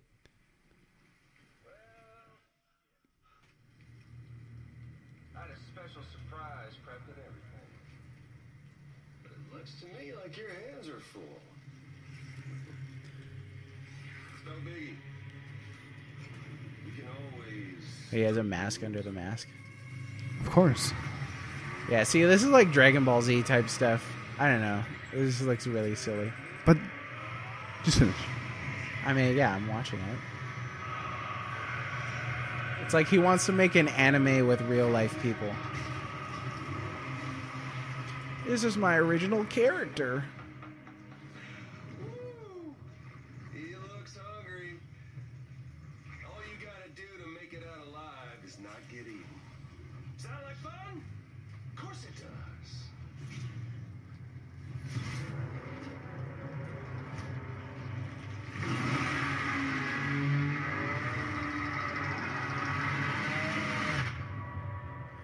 Death Stranding. Now, see, that to me, look in my optimistic view, that looks like that's a boss fight. Yes, it does look like a boss fight. So But- that got me excited. It didn't show us the boss fight, though. No. What if the boss fight is like a Game Boy Advance style card game? Where like you throw it out. You could have just did a quick time of it, but no, you said that. Like, that's Even worse Terrible. than a I quick hate time card event. games. Where he's like, yeah, you got to collect like different like weird things like baby fetus in your stomach card or like floating apparition with umbilical cord card. And then the boss throws down its cards and you have to, yeah. It didn't show us the boss fight. That's all I'm saying. It looks like the opening Yeah. cutscene to a boss fight, though. If you know anything about video games, I've played a few. have you? Yeah. You should make a website Yeah, where I you do. review Oh, that's a good idea. and call it. Red Mage Reviews. Yes. That's a good idea. All right. So I know what I'm doing at the end of this podcast, which we're nearing it. So let's wrap up with a couple final questions. There's a question that I wanted to ask you specifically. Oh, is this the one that you didn't show me at the This beginning? is, yes. Oh, yes. Will you marry me? Okay, Just kidding. I can't break I'm Charizard's sorry. heart. This is for another person. Batman versus Solid Snake. Who would win? Solid Snake. Are you kidding me? No, I'm not kidding. Why? Because he has like the biggest arsenal ever. I don't know where he hides it. Have you seen the Joker? What? The Joker has like tons of arsenal weapons and guns. And Yeah, stuff. but why like doesn't he choose don't pretend like Batman's never fought anyone that has like a ton of guns. Oh, okay. A homing missile? Yeah. Yeah, probably. Dude, Batman dodged Darkseid's Omega rays that were like homing lasers and got one to shoot into Darkseid. Okay, that's just silly, man. Like, comic books need to take a chill pill. We've been talking about Metal Gear Solid. Okay, we're talking about taking And a I chill think pill. that comic books are like way more over the top they than are. like, Well, I mean, 80 years of history. Yeah, you gotta do some crazy stuff. Okay, but you would say Solid Snake would win. Solid Snake would win over a guy who's been doing it for 80 years. you know what? I hate these questions because like it just depends on who's writing it. Like I'm writing it. Who would win? Batman would win. Okay, listeners, you gotta solve this for us. Who would win? Batman, the Dark Knight, Gotham's hero, or Solid Snake, The ultimate man. the ultimate Happy International Men's Day? Happy International Men's Day, men. Men. I remember that one time where I can't remember what we were doing, and I just started chanting men. Yeah, we're like men. Where we It was were. like more of us too, like chanting men. Yeah. Ah, gosh, I was arguing with somebody. It was Probably, probably Vanessa or something like that. Can we say her name? Nobody knows who she is. Vanessa- Here's her address. Her social security. And then, I was arguing with her, and like she was like, I was just like, men. It was a joke, though. Come on, Yeah, we're not that Yeah. misogynist. no. Even though we are gamers. I let her finish I let her finish. Stupid group think. I let her finish her argument, and I think I lost that argument actually. Yeah, and that's why we went to that. Yeah. But it was just so funny. Let it be known. I admitted it. Okay. Wow, let's that's let's crazy. After take like 5 years, probably. 5 years, please. I think it might have been longer than that. No, I don't know. Okay. Question here. This is from @GamesWithCoffee from Twitter, who is also the hyperactive coffee mage. Thank you very much, sir. Nice to meet you. Yeah, for being a mage. He asked, with the likes of Facebook, Twitter, et al. Being the gatekeepers to information, how relevant is the messaging behind Metal Gear Solid 2 and 4 in regards to how information flow is controlled, firstly by the Patriots and then followed up by JD and the other AIs? Now, you've played those games, so I can't answer that question. That's true. Well, I mean, I think in a lot of ways, Metal Gear Solid 2 was like ahead of its time in terms of like its themes. I think it was prophetic. Yeah, in a lot of ways. And same thing with Metal Gear Solid 4. You know, it's like, you know, commentary on like, you know, just like war being like an oiled machine and like just private military For the and stuff like- economy. for the economy kind of thing. And so like, we're still seeing that today. And so, what was the question about? Like how? I don't know. That was a long question. That's probably the best answer we're gonna get. But no, yeah, I think it's still relevant Yeah. to all of that, to those games. And play the game. We'll probably talk about those more when we cover those games, though. Yeah. This is from @TheArcadeCastle. How many punches? Just one, baby. He said, aha, my question works perfectly. Just one, baby. He said, another question I always like to think about is the impact of a game, both in terms of its impact in the industry as well as its cultural impact. I know that is one of the overarching themes of the episodes at large, so I guess I'll ask how many punches. He also asked how many cardboard boxes. Just one. Just- Just one cover. But Okay, in so terms, the impact of the game in the industry and the culture. I think Metal Gear Solid was important in like feeling cinematic, like in terms of like It felt like more like a movie. Like, I mean, in the 80s, you had like all these, like the one guy, he has to take out all the terrorists, like Die Hard or like any of those movies, that kind of thing. But kind of subverted it too, you know, because he wasn't, like you mentioned, like he's like the strong character. Kojima, when he was designing him, wanted him to feel like, he says he has to be strong, but he's not like super tall, not super buff. He has to be slender, so he's like a cat. Almost. Yeah. That's how he describes Snake. And you totally get that from Snake. Snake-like, almost. Yeah, a cat Snake. And so I think Metal Gear Solid, in terms of like subverting, feeling more cinematic and having movies today that feel like, you know, you have games like, I can't think of any that feel cinematic. Spider-Man, I just played, was extremely cinematic. Oh, you got Horizon Zero Dawn. like Uncharted, you know, Yeah. Last of Us, Horizon Zero Dawn definitely too. Yeah. So I think The Last of Us was pure cinema. Oh yeah, totally. Yeah. And so like it has like these hallmarks of cinema, and so I think Metal Gear Solid, I don't know if it started it, but I feel like I hope it did. Yeah. Because it feels like it did. Yeah. And it did it better than some a lot of to games come after. Oh yeah, did. totally. And it's like totally still subverted like a lot of that, and to have like the hallmarks of like cinema and to make it feel cinematic, and to have the story like be linear in that kind of way too. And in terms of cultural impact, that I think it changed games in a lot of ways like that. As I have a funny story too, actually. I remember my uncle, who he's like in his 40s now, but he's like into like a lot of those movies, like 80s movies, and so when that game came out, I think he was like 18 at the time it came out, or like 19, something like that. And when it came out, I remember he told me, when we were talking about this game, he told me that he didn't talk to my aunt for like 2 weeks. Because he was just like playing that game like back to back, like for like 2 weeks. Dang, That's how like into that game he was, and so that's terrible. yeah. It was, no, they're happily married now though. So Oh, that's good. he's a good Sweet. husband. Yeah, Metal Gear Solid didn't come in between. Yeah, that's easy to do with the cinematic stuff, especially. Yeah. Question here from @Fritzstalgia. With Kojima's impeccable taste for narrative and the huge Western influence he had, his departure from Konami meant an inevitable change on focus, direction, and narrative. How does the series fare nowadays compared to the games we remember and love? So I think that's a big elephant in the room with Metal Gear Survive, right? Yeah. Which you've not played. No. Okay. So the most recent one you have played, Kojima, was still involved? Yeah, Metal Gear Solid 5. Yeah. Okay. So can't really answer that one, I guess, from an experiential point of view. For Metal Gear Survive, I haven't played it. You haven't played it. No. But your perspective is it's not really a Metal Gear Solid game. No. But it's a Metal Gear game, maybe, Sure. because it says Metal Gear. I mean, the thing is, like, I've seen the gameplay, and like a lot of it, it's like it takes place during Metal Gear Solid 5, but like the characters you play as are transported from a wormhole into an alternate dimension, and they have to fight zombies.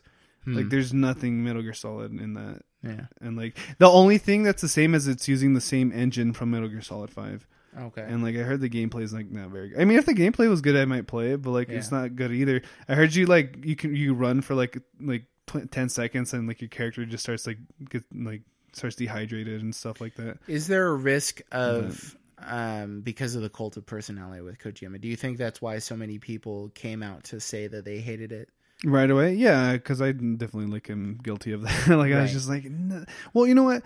In a lot of ways, like if they made like another Metal Gear Solid game and you still had like a lot of the same writers besides Kojima, I might still try it. But like, I mean, we're talking about auteur theory. Like Kojima has like his handprints over the thing. Like, would you watch like a film that like a lot of people that worked with Kubrick?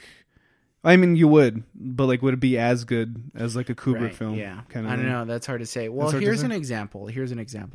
I played Mega Man 11 recently. I did not have Inafune involved in that. Creator of Mega Man. Right. And it actually ended up being a game that wasn't just pretty good, but it felt like classic Mega Man, like the earliest entries in the series. And so I think it's possible to escape that cult of personality, but it's probably pretty hard. I mean, it might be easier for a Mega Man game because like Yeah. it's just in terms of mechanic Right. and aesthetic. Right. Maybe. You got to nail the mechanics is the most important thing.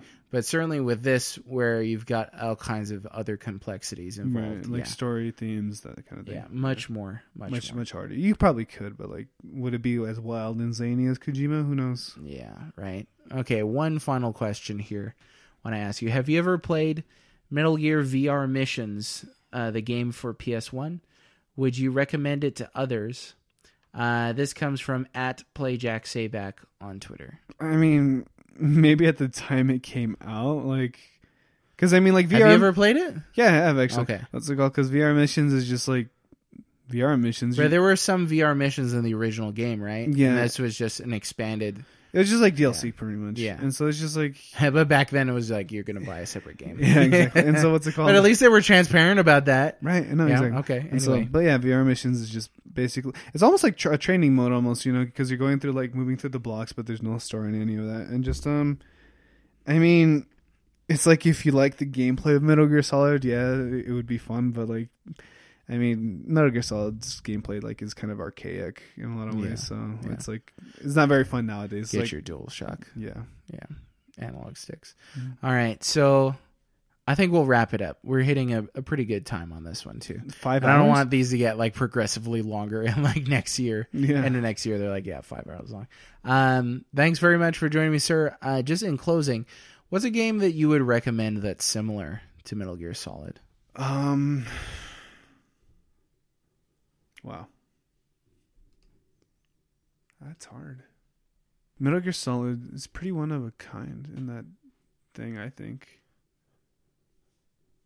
I would probably say Tenchu, from the same year, and a lot of stealth mechanics. But it's been a long time since I played that game too, Yeah, if stealth, so that's a very superficial, yeah, sure. In terms of stealth, you got like the Arkham games, Splinter Yeah. Cell, but very different thematically, certainly in terms Yeah. of setting and stuff like that. setting, content. So just to keep it at that face value, what's like another stealth game that you'd recommend? Another stealth game. Can't think of anymore. Have you played a game with Batman in it? I mentioned the Arkham games. Hey, you did. I would definitely recommend Alien Isolation too. Great stealth game, survival horror, but like very stealth focused. You know, a lot of the mechanics too. Extremely That's good. stealth focused, yeah. Yeah. Yeah, they're out there. You just got to look for them. All right. Well, thanks for listening. This may just be the final podcast of this year, of 2018. What a way to go out. What a way to go out. Yeah. Thanks so much for listening. This has been a crazy year for the wellreadmage.com. We've launched 2 podcasts, launched a YouTube channel, launched a rocket ship into space. You guys You're did that? welcome for all the pictures of Saturn, okay? Jeez, like not even a single person. Anyways, thank you to all of our writers. You guys are fantastic. The Mages, just what a group to hang out with. And thank you also to the Warriors of Light who have helped us in being able to do all these cool projects. I don't know what 2019 is going to have for us. Hopefully, Death Stranding. Hopefully Death Stranding, but I meant more personally. Oh. But hopefully, I don't know what we're going to do next year. And that's kind of the exciting thing, to see what happens in the moment. Live in the moment, because tomorrow is tomorrow. What's that? I want to end with Oogway from Kung Fu Panda. What does he say? Oh, he says, yesterday is history. Tomorrow is a mystery, but today is a gift. That is why it is called the present. That was beautiful. Anyways, guys, happy holidays. Happy holidays, happy holidays, happy holidays, happy holidays, and the merry bells start ringing. Oh, my ears. Happy holidays to you. Merry Christmas, happy holidays, happy Kwanzaa, Hanukkah. happy Hanukkah, happy Thanksgiving. Thanksgiving is this week. Help me come up with the well-read mage puns. I hope you enjoyed that episode of MageCast as much as I did. If so, please follow, subscribe, share, and leave us a review to help us reach a wider audience. If you enjoy our work, please consider supporting us and our vision for the future of gaming conversations through patreon.com/The Well-Read Mage. Special thanks to my Magely colleague, Brent Mead, for sound editing. The MageCast theme song, Post Atmosphere, was composed by fellow mage Russell Gordon and can be found on his YouTube and SoundCloud. This episode may be over, but the legend will live on, passed down by the dwarves, the elves, and the dragons.